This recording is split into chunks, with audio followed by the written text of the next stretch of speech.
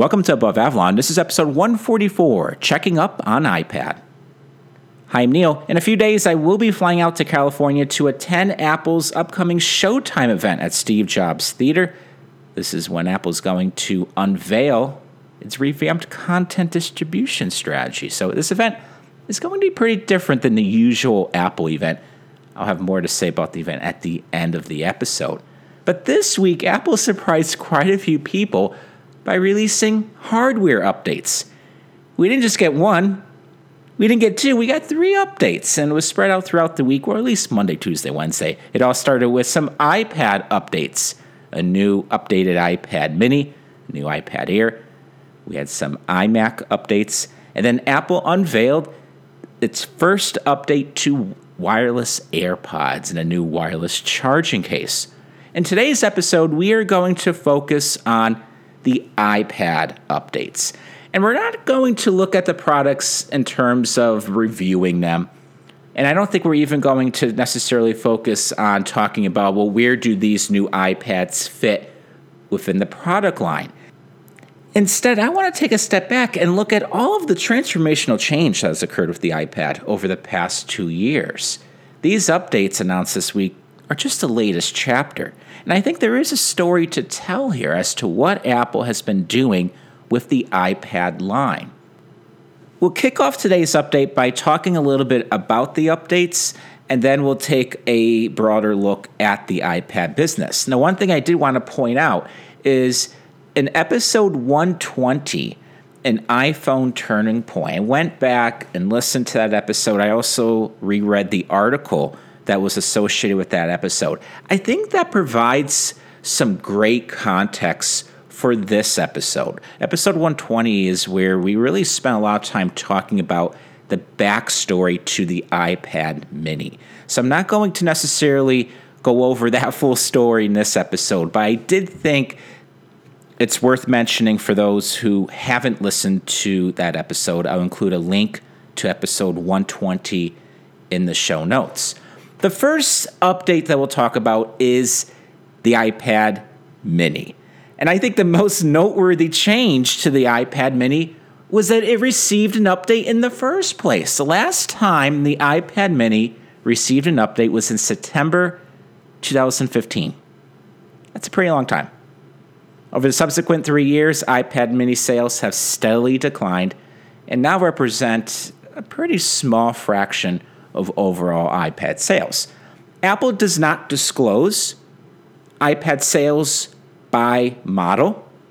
However, there's a couple of ways in which we can back into pretty fair estimates. One way, and this was primarily what I did in the past, was you can look at adoption trends. Which models are being used? Another method was to look at iPad average selling price, ASP. So if average selling price is increasing and Apple is updating higher priced iPads, well, that's going to give you a pretty good overview of where sales are found. One takeaway to keep in mind when thinking about iPad mini sales is that this is a product that always had a surge in sales around the holidays. We had a low-priced iPad that just really made for a great gift, either for kids, parents, grandparents. And so when I was modeling iPad sales by model, you would see a pretty noticeable jump in iPad mini sales that last quarter in the calendar year, and then sales would fall off again as you started the new calendar year. More recently, iPad mini sales really just fell off a cliff. And that's not too surprising given the lack of updates. And this is where the debate is found over, did the iPad mini suffer sales weakness because Apple didn't update the model? Or did Apple not update the model because sales were getting weaker, demand was getting weaker? I tend to think it was because demand was getting weaker. And one reason I would say that is when you're looking at iPad mini sales by quarter going all the way back to launch, you did notice that the momentum with the model was starting to disappear, even as Apple continued to update the model. This wasn't to the point where sales were going through the roof. Apple stopped updating it. Sales continued to go through the roof, and then all of a sudden it kind of went down. I tend to think Apple saw what was happening. The marketplace was moving beyond the iPad mini. As smartphone screen sizes increase, the market for a tablet with a 7.9-inch screen shrunk. And this is one reason why I published a couple years ago, this was back in 2015. It doesn't seem like it was 3 years ago, but I published an article titled Peak iPad Mini. At the time, I didn't necessarily receive a lot of pushback at the article, but at the same time, I don't think I was late with the call. It was a call that I think was still debatable for a lot of people. And the premise behind Peak iPad Mini was that sales for the iPad Mini will never surpass the record level put in years ago. I went back and looked at what iPad Mini sales were at the peak. Again, this is my estimate. This isn't from Apple. It's about 35 million units. That was the sales run rate.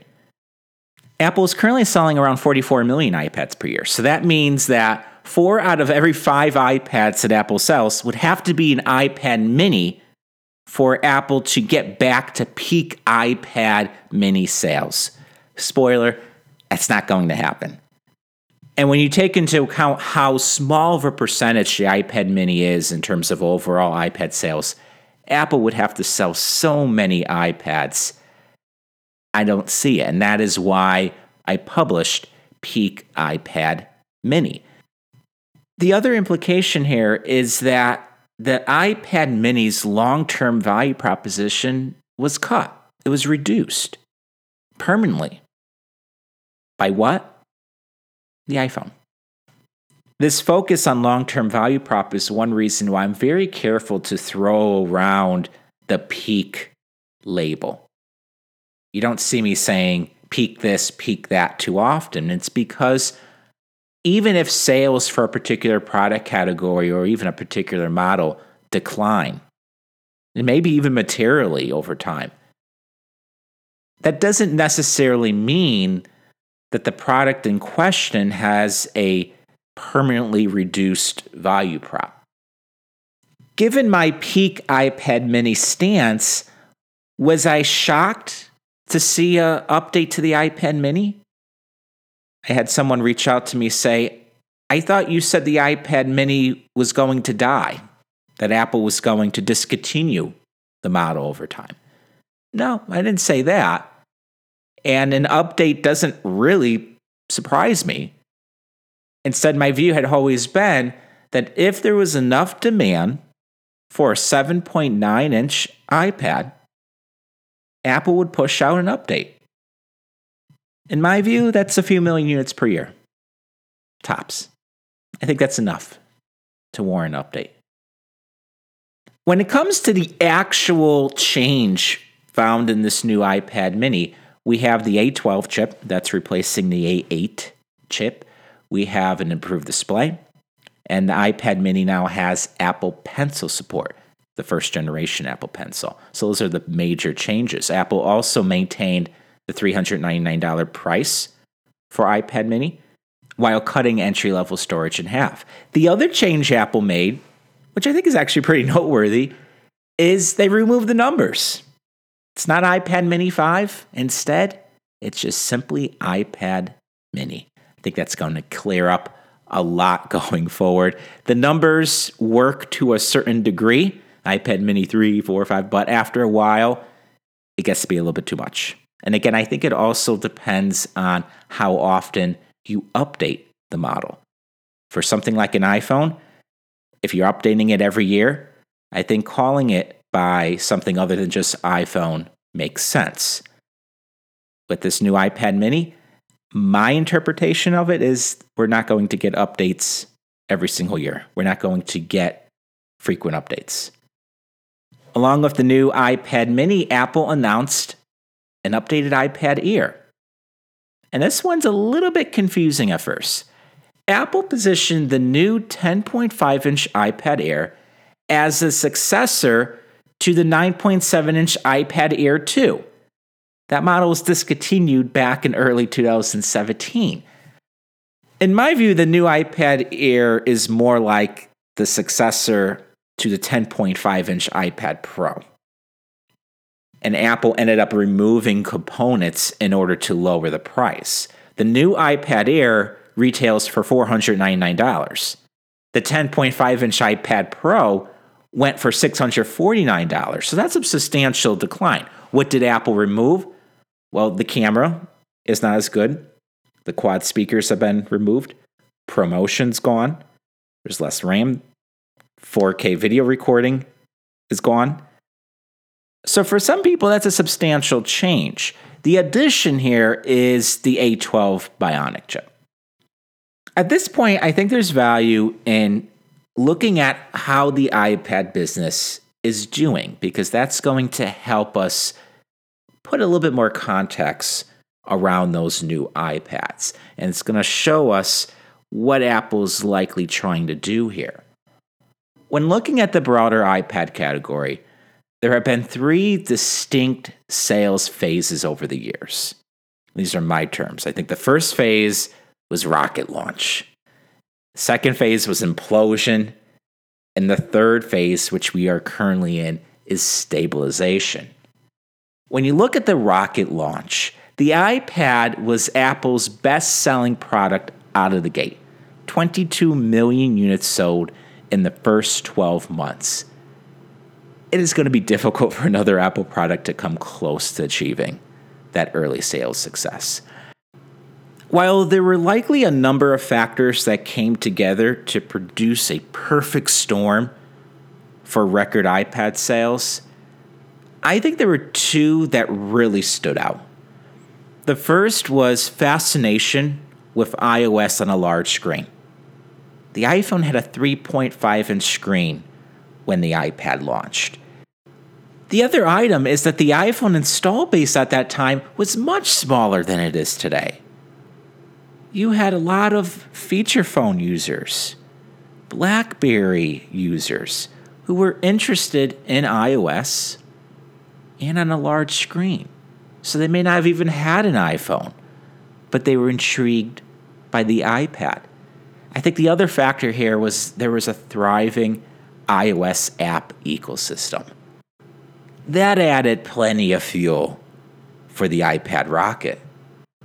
The next sales phase was implosion. iPad sales peaked at the end of 2013 at 74 million unit sales on a trailing 12 months basis. That just simply takes a look at how many iPads did Apple sell over the previous 12 months. 3 years later, the iPad sales run rate stood at 41 million units. That's a 46% decline. That's substantial. And I don't think I'm exaggerating by calling it implosion. 3 factors are behind the dramatic decline in iPad sales.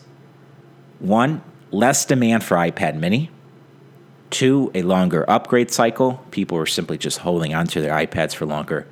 And 3, the broader iPad category was being cannibalized by more capable and larger iPhones. We are now in the stabilization phase. The iPad business has been trending at a 44 million annual unit sales run rate for the past 2 years. What this tells us is that the combination of sales to new users and sales to existing users is roughly flat year over year. Apple's decision to bifurcate the iPad line with more capable and powerful models at the high end and increasingly lower price models at the low end has played a major role in stabilizing sales. It also hasn't hurt that the sales headwind associated with declining iPad mini demand has ended. Back in February 2018, I published a weekly article titled The iPhone's Turning Point. I'll include a link to it in the show notes. And in Exhibit 2, I think it's a fascinating chart that compares sales for the 7.9-inch iPad mini to sales of the larger iPads. And what you'll find is that sales of the larger iPads are essentially flat from 2013 to 2018. Yes, there were some ups and downs, but it was the decline in iPad mini sales that kept the iPad sales implosion going year after year after year. This takes us to today. The iPad line currently consists of 5 models and a few dozen different SKUs when considering all of the different storage options and case colors. Beginning with the smallest screen, we have the iPad mini, 7.9-inch screen. The iPad, 9.7-inch screen. This is the model that's primarily targeted to education, although it's being bought by a lot of people. The iPad Air, this is the one Apple just announced, the 10.5-inch. And then the iPad Pro. There are 2 models, 11-inch and 12.9-inch. It may be easy to look at those preceding models, all 5, and conclude that Apple is aiming to copy the Mac line, because we have a few Pro models at the top, like MacBook Pro, iMac Pro, and we have a few lower price models branded as Air and Mini, just like the Mac. Some may even think Apple is trying to recreate that 2x2 matrix for the Mac from the late 1990s, in which Apple sold 4 Macs. You had 2 portables, 2 desktops, targeting the consumer and professional markets. However, there is one critical error in the preceding assumption. Touch-based computing has blurred the line between consumer and professional devices. Each iPad model is used by a wide range of users. Let's look at the iPad mini. In addition to being a content consumption device, the iPad mini is also utilized in various enterprise settings. Look at the 12.9-inch iPad Pro. When you combine that with the Apple Pencil, it's used for a wide range of content creation tasks. At the same time, I use it to web browse. I may use it for content consumption. I may use it to write down some notes. I could do the same on an iPad mini, given the new update with Apple Pencil support. There isn't one device that ultimately targets just the consumer or just enterprise. Instead, I think Apple's iPad strategy is following more of a hybrid approach. It's taking elements of both the Mac and iPhone lines. Look at nomenclature. There's no question that Apple is borrowing from the Mac. The MacBook Air is the best-selling and most popular Mac. The popularity is one reason why Apple decided to stick with the Air branding following last year's update. You would have people coming into an Apple store saying, I want a new MacBook Air. They didn't even really know what it was. They didn't know what components were found in that model, what performance was found in that model versus other Macs. They just knew they wanted a MacBook Air. So Apple kept the name. I think it's fair to look at this new iPad Air and say, well, that's why Apple's giving it its name. At $499, Apple may think that this will become one of the better selling iPad models. In the past, the iPad Air 2 was a popular model. We could look at the iPad mini, similar to the Mac mini. I think the iPad mini will represent a smaller percentage of overall sales, and it may be geared to handling different enterprise use cases. When you look at the Mac mini, it was sort of a model that would handle all of these one-off situations. It's also why the updated Mac mini from last year was so popular. You had a lot of people who really liked that model. There really weren't any good substitutes. And the update was pretty substantial. In some way, I think this new iPad mini is similar to that. The strategy found with taking the 10.5-inch iPad Pro form factor and removing components and technology to lower the price and arrive at the 10.5-inch iPad Air is reminiscent of the iPhone SE strategy. The move to unveil the latest industrial design with the iPad Pro models at the top is also something seen with the iPhone. Borrowing from both the Mac and iPhone playbooks makes sense when you consider the iPad has a user base that measures in between that of Mac and iPhone. At the end of 2018, the iPhone user base stood at 910 million people. That is my estimate, although Apple recently disclosed that the number had surpassed 900 million. The iPad user base is 290 million. And when you consider shared settings, the number is higher, by the way. The Mac user base, 105 million. So the iPad user base is about 3 times the size of the Mac user base. And the iPhone user base is 3 times the size of the iPad user base. In recent years, the iPad line has undergone transformational changes. Apple management has not only bet on higher priced, larger iPads with the Pro segment, but also doubled down on lower priced iPads in an attempt to compete against Chromebooks and even hand-me-down iPhones. After taking those changes in consideration and taking a look at what the iPad line now looks like, I want to go over a few observations. One of the largest complaints facing the iPad line over the years has been the complexity and confusion in terms of the number of models available for purchase. There is evidence of Apple doing a few things to add clarity to that dynamic. We don't see Apple keeping older models in the lineup at lower prices. Instead, management has moved to having a few new iPad models at prices ranging from $329 to $999. Now, of course, if you go outside the US, prices will be different.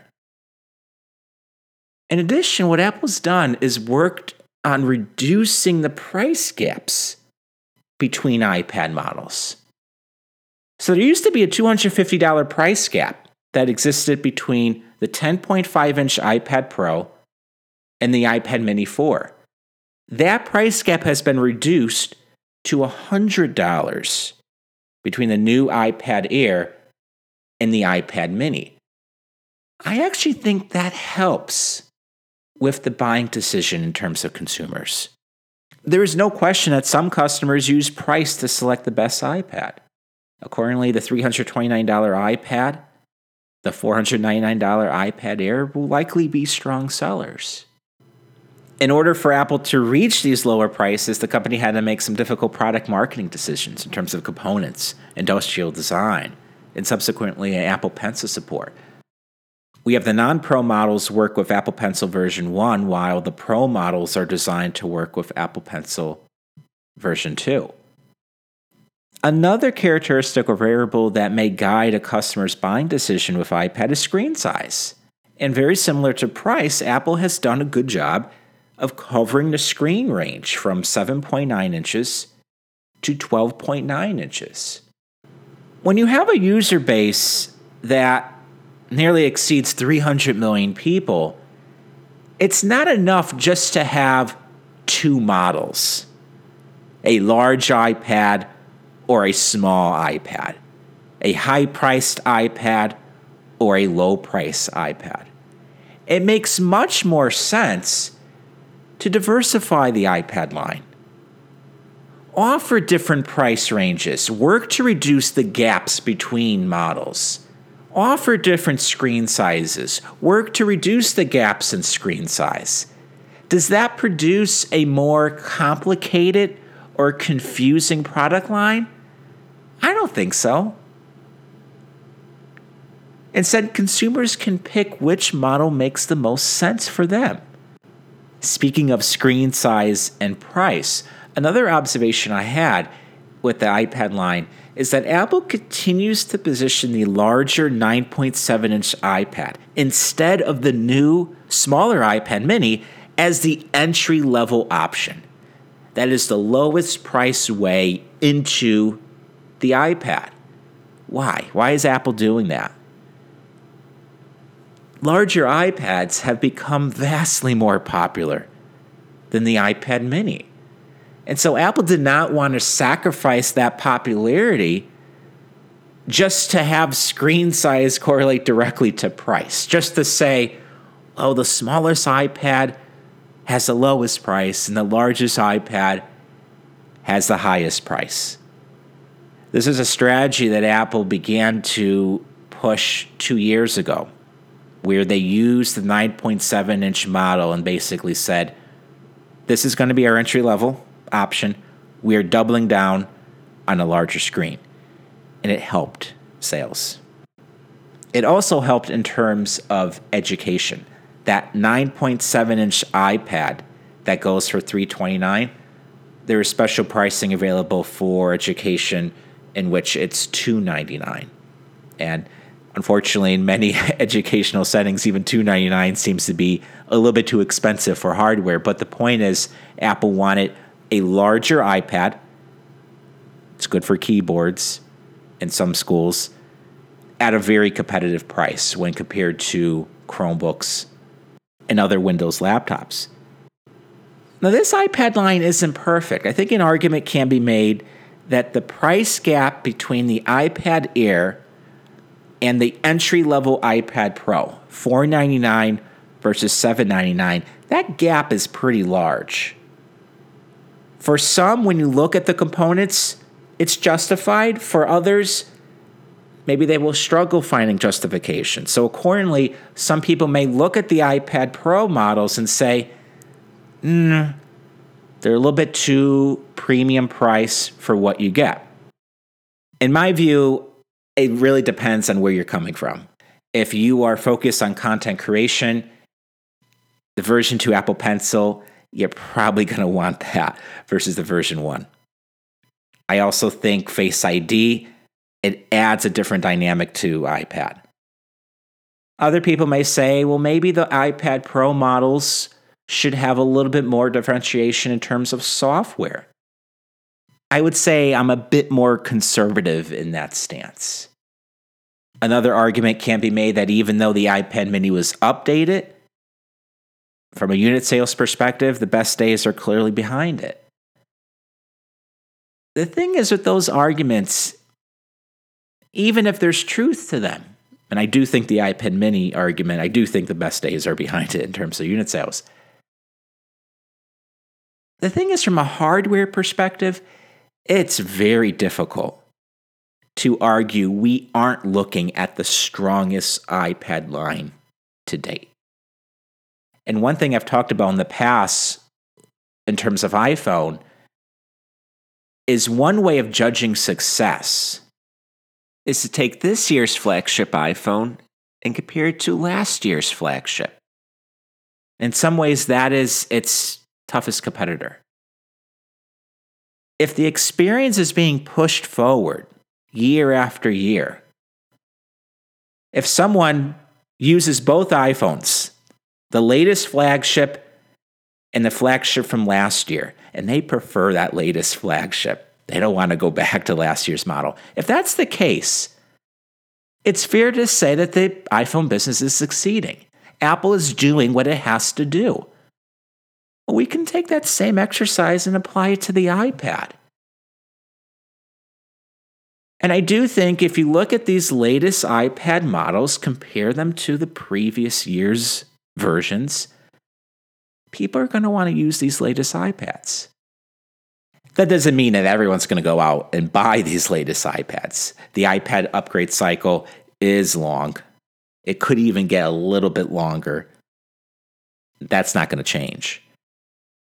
However, from a hardware perspective, Apple is continuing to push forward. This takes us to software. What I would say is the missing link. Because our discussion today has been mostly about hardware. And anyone who has used an iPad will agree it's the software that can really turn these devices into something. All of the signs point to Apple getting the iPad line ready for new software features. And I think those new software features will be unveiled at this year's WWDC. Now, there's going to be a debate as to where Apple should bring iPad software going forward. There's been a debate for years on this. Some people think Apple should really look at the Mac for inspiration. Other people think Apple should look at the iPhone for inspiration. I tend to think the iPhone offers better inspiration. Go for the product that has a user base of more than 900 million people, not 100 million. But when we think about the timeline, at the end of 2018, we had major hardware updates in terms of the new Pro models. This week, we had additional updates to the rest of the iPad line. This week's hardware updates capped off the first act of Apple's two-act iPad show. If we're in intermission right now, I think the second act will be found at WWDC. That's going to do it for today's episode. As mentioned at the beginning of the episode, Apple's Showtime event is right around the corner. I will be attending the event. Yesterday, I published my event preview. This contained all of my thoughts and expectations ahead of Apple's event. This preview was sent to Above Avalon members. It was a 2,700-word email in which really I go over everything that's on my mind. Why expectations seem incredibly high ahead of this event, the big picture regarding Apple and content, Apple Video, Apple News, some wild cards, and a summary. What do I think Apple's going to do on Monday? You see, some people say they're going to announce a pivot into services. I don't buy that. I think you're seeing Apple do something different here. After the event, I will then publish my event review. This will cover all of my thoughts from the event, major takeaways, my full notes. What did I like? What did I not like? What may work in this marketplace? What may not work?